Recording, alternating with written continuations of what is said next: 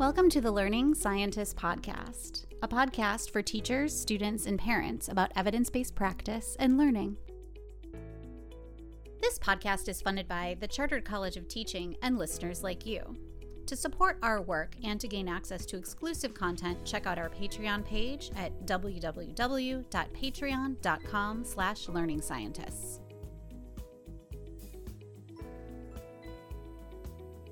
Hello, my name is Jana Weinstein, and I'm an assistant professor at the University of Massachusetts Lowell and an honorary research associate at the University College London Institute of Education.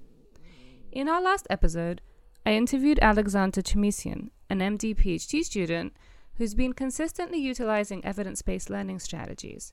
I wanted to follow up with a bite-sized research episode on an applied study that implemented retrieval practice with complex physiology information. The study I'll be talking about was published in the journal Medical Education, actually just this year. And the authors of the study are John Dobson, Tracy Linderholm, and Jose Perez, and they work at a Department of Health and Kinesiology.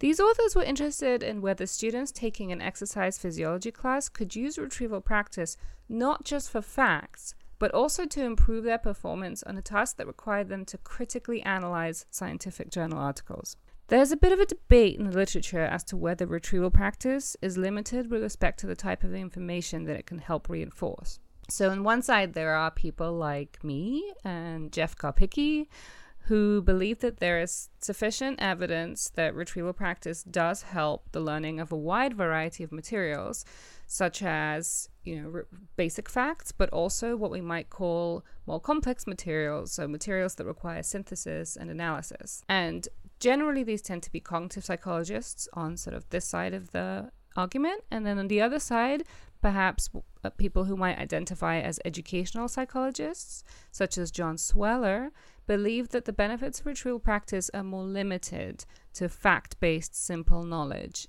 And in the show notes, I'll link to a special issue of a journal where there's a back and forth between those researchers citing different evidence to indicate whether they believe that retrieval practice can help with more complex materials or cannot. But the paper I'm talking about today, just to preview the results, lands on the side of confirming that retrieval practice can indeed help with more complex learning. So in this experiment, students learned and were tested on the subject of acclimatization to a high altitude, or what's called a hypoxic environment. So this is a topic that they hadn't yet covered in their classes. These were students in various medical fields taking an exercise physiology class. They took part in the experiment in 3 separate class meetings over the course of about a week. So in the first class, the students studied 3 short background texts to give them some knowledge of the topic. And then in the next class, they learned 2 research articles. So these are actual journal articles. And then finally, in the third class, they took an assessment. The assessment included 2 parts. There was a critique of the journal articles that they learned in the second class, and then that was followed by a recall of the background texts that they had learned in the first class. So this is a bit complicated and very hard to hold in working memory, so you might want to refer to the show notes where I have a table summarizing these different classes, what was done in each one. But the main takeaway point here is that students were trying to learn 2 types of information: background knowledge, facts about a particular scientific concept, and then the nuances of methods and research findings and arguments from 2 journal articles. The manipulation actually was the method by which students studied these texts, the background texts, and the journal articles. So students either read each one 4 times, or they read and then retrieved it twice. These conditions were crossed for the 2 types of material. So in the end, there were 4 different conditions. One in which students just read both the factual text and the journal articles. One in which they practiced retrieval on both of those materials. And then one condition where they practiced retrieval on factual texts and just read the journal articles. And then finally, in the last condition, it was the opposite. They read the factual texts and practiced retrieval on journal articles. And again, there's another table in the show notes that describes those conditions as well, if you want to refer to that. So the order of the phases was always the same. On day 1, there was the learning of background facts. In the next class, learning journal articles. And then in the last class, there was a test.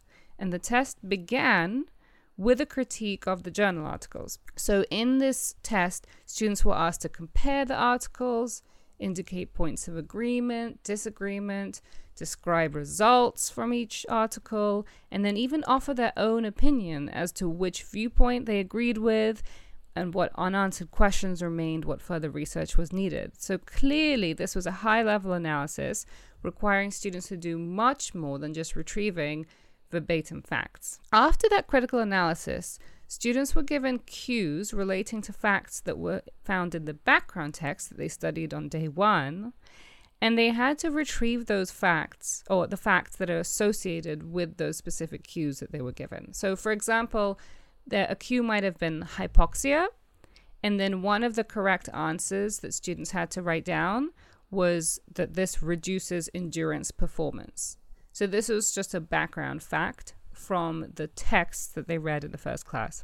The researchers were first of all interested in whether retrieval practice of each type of material increased performance on the relevant test. So for instance, if retrieval practice was going to help with the facts in the text that was studied in the first class, then you would see an increase in performance there relative to just reading those texts. And then if retrieval practice also helped with more higher order learning, you would see better performance on the critique test when students practice retrieval on the journal articles. So if retrieval practice is only useful for facts, we would expect to only see a retrieval practice advantage on the factual text assessment and not on the critique of the articles. But then the authors were also interested in whether retrieval practice of the background text might actually help performance in the critiquing exercise of the journal articles. So it's a fairly complex study. What the authors actually found was a very clear retrieval practice effect for the specific material studied.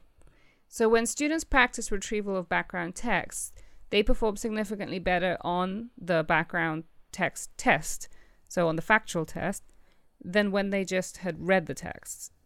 And then when students practice retrieval of journal articles, they perform better on the journal article critique. So whichever material they practice retrieval on, whether it was one or both, that's the one that they did better on relative to when they read the same information. It's important to note, though, that the retrieval practice task for the journal articles was simply to try to recall the information in the articles. They didn't practice doing the critique. And this is important because the practice wasn't matched to the test in this case, yet it still helped students perform better on the test. And presumably this is because the students developed a more solid understanding or conceptual map of the articles from which to draw upon to answer the critiquing questions. But the other question that the authors had was whether there'd be any carryover from practicing retrieval of background texts to performance on the journal article critique test. And there wasn't any. So just practicing retrieval on the background factual texts didn't improve performance on the critique of the journal articles. So the only thing that helped critique of the journal articles was practicing retrieval of those journal articles. So the way that scientific articles are written, you're supposed to be able to pick it up and read it and understand it without necessarily having too much background knowledge. There was no carryover from practicing retrieval of background text to performance on the journal article critique.